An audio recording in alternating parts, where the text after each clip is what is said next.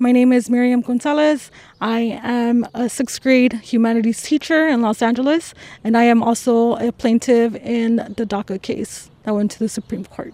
Miriam found out the Supreme Court blocked President Trump's attempt to end DACA on Thursday, June 18th, 2020, around 7 in the morning. My dad's at work, so there's no way of talking to him. My mom was asleep, so the only ones that I kind of woke up were my sisters. When I opened the door, I was like, oh my God, with profanity. And then I was like, we won. I'm Shireen Marisol Meraji. I'm Gene Demby, and this is Code Switch from NPR. Gene, as you and many of our longtime listeners know, I've been in touch with Miriam Gonzalez since early 2018, and I checked with her again at a park right by her house here in L.A. I remember you profiled Miriam and two of her siblings for a Code Switch story about mixed-status families. That's right. Miriam is one of, according to some estimates, nearly 17 million people living in mixed-status households in the United States. Her parents and one of her sisters are completely undocumented. I feel like I don't belong anywhere. She has another sister with DACA, like her. Okay, so are you going to take it away? Or are you going to, leave it? What are you going to do? Her youngest brother's the only citizen. There's so much pressure on me. Miriam was 6 when her parents moved from Mexico to Los Angeles. She's their oldest child. In your reporting the last time, she felt really guilty and responsible for not signing her younger sister up for DACA, before President Trump came in and tried to end it. Yeah, that was Abby. She's the youngest girl in the family. She was in high school when President Trump was elected. She was focused on studying and softball. Abby told me she didn't need a job, so she didn't think she needed DACA. Right. Let's listen to part of that episode. It starts off with Abby's voice. I definitely regretted not applying early as soon as I turned 15. I'm here today to announce that the program known as DACA that was effectuated under the Obama administration is being rescinded.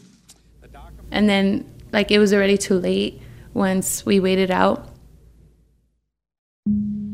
On Tuesday, September 5th of 2017, Attorney General Jeff Sessions made the official announcement. DACA was over. And the oldest Gonzalez sister, Miriam, got ready to fight. She's a plaintiff in a case suing the Trump administration for ending DACA, Department of Homeland Security v. Regents of the University of California. She's fighting for the more than 700,000 people who have applied for DACA. And all those people, like her sister Abby, who hadn't applied yet, but were eligible before the Trump administration canceled it.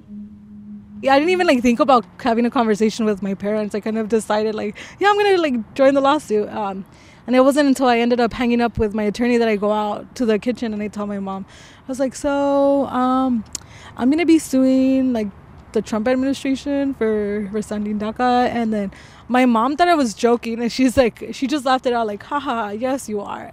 And then I was like, no, I'm serious. And she's like, sure. So she didn't believe me.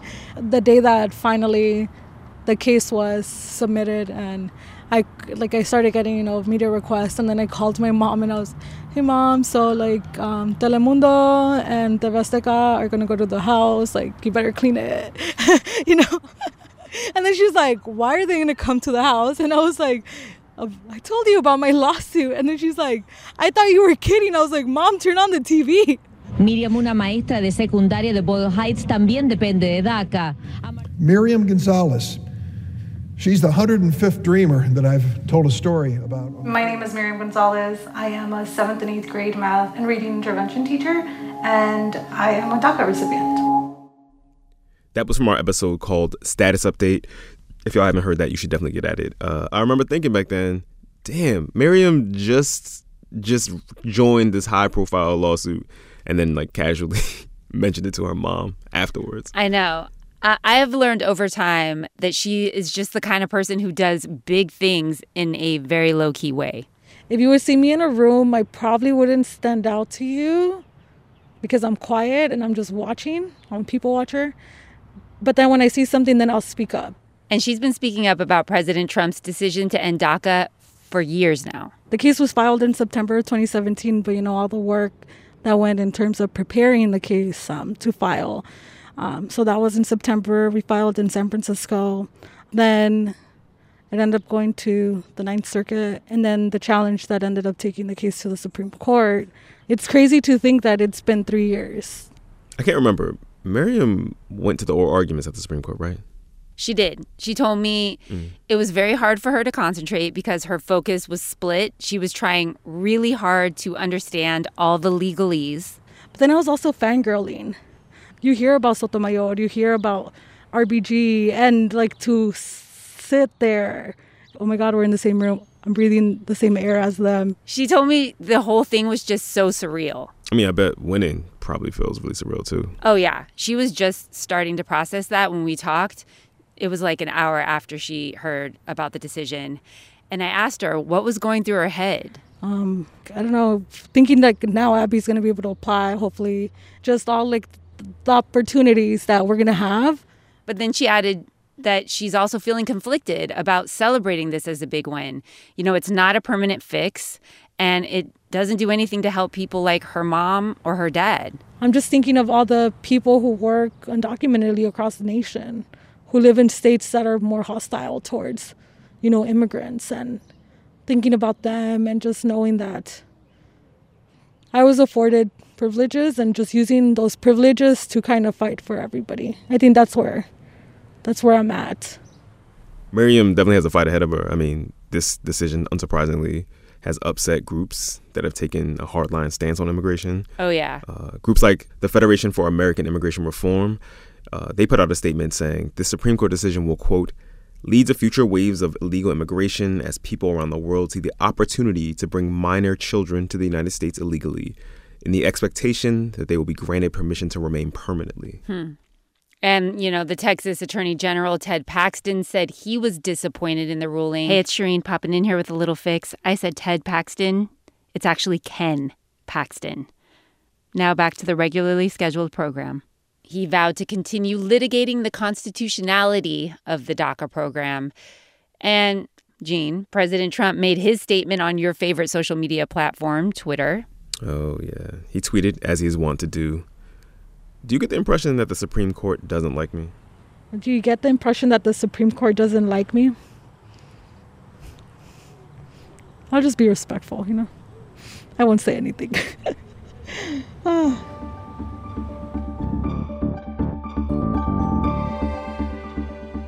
We got more on this big Supreme Court DACA decision. Our Code Switch teammate, Natalie Escobar, interviewed the Harvard professor Roberto Gonzalez, no relation to Miriam.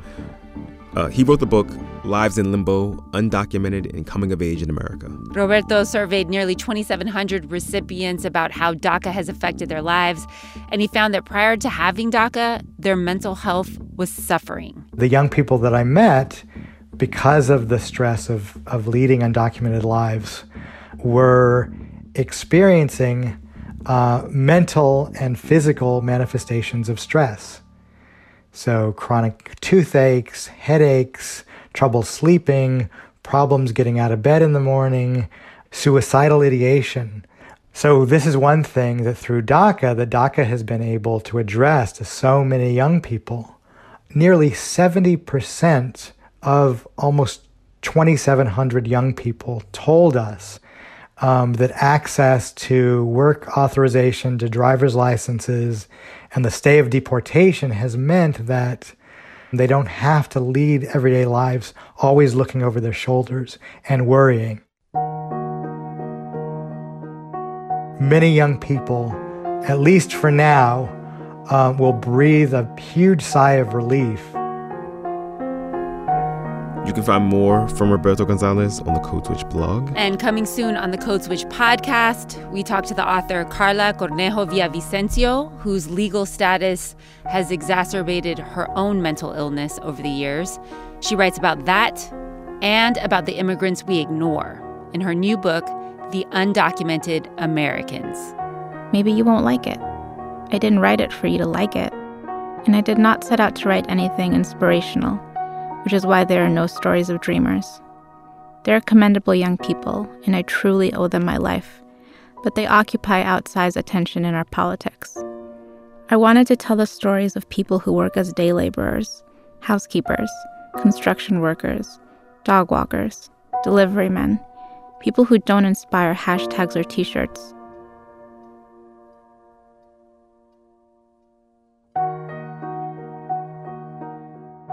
Until then, we'd be remiss if we did not shout out our teammates who helped you produce this episode, Jareen. Jess Kung, Natalie Escobar, and Kumari Devarajan. It was edited by Steve Drummond. I'm Gene Demby. And I'm Shireen Marisol Meraji. Be easy, y'all. Peace.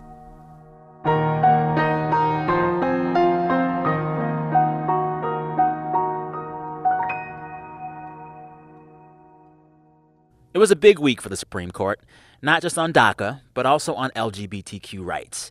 And all this is going on while protests continue around the world for Black Lives Matter. What does it mean when all this change seems to be happening all at once? I'm Sam Sanders. Check out the latest episode of my show, It's Been a Minute, to find out.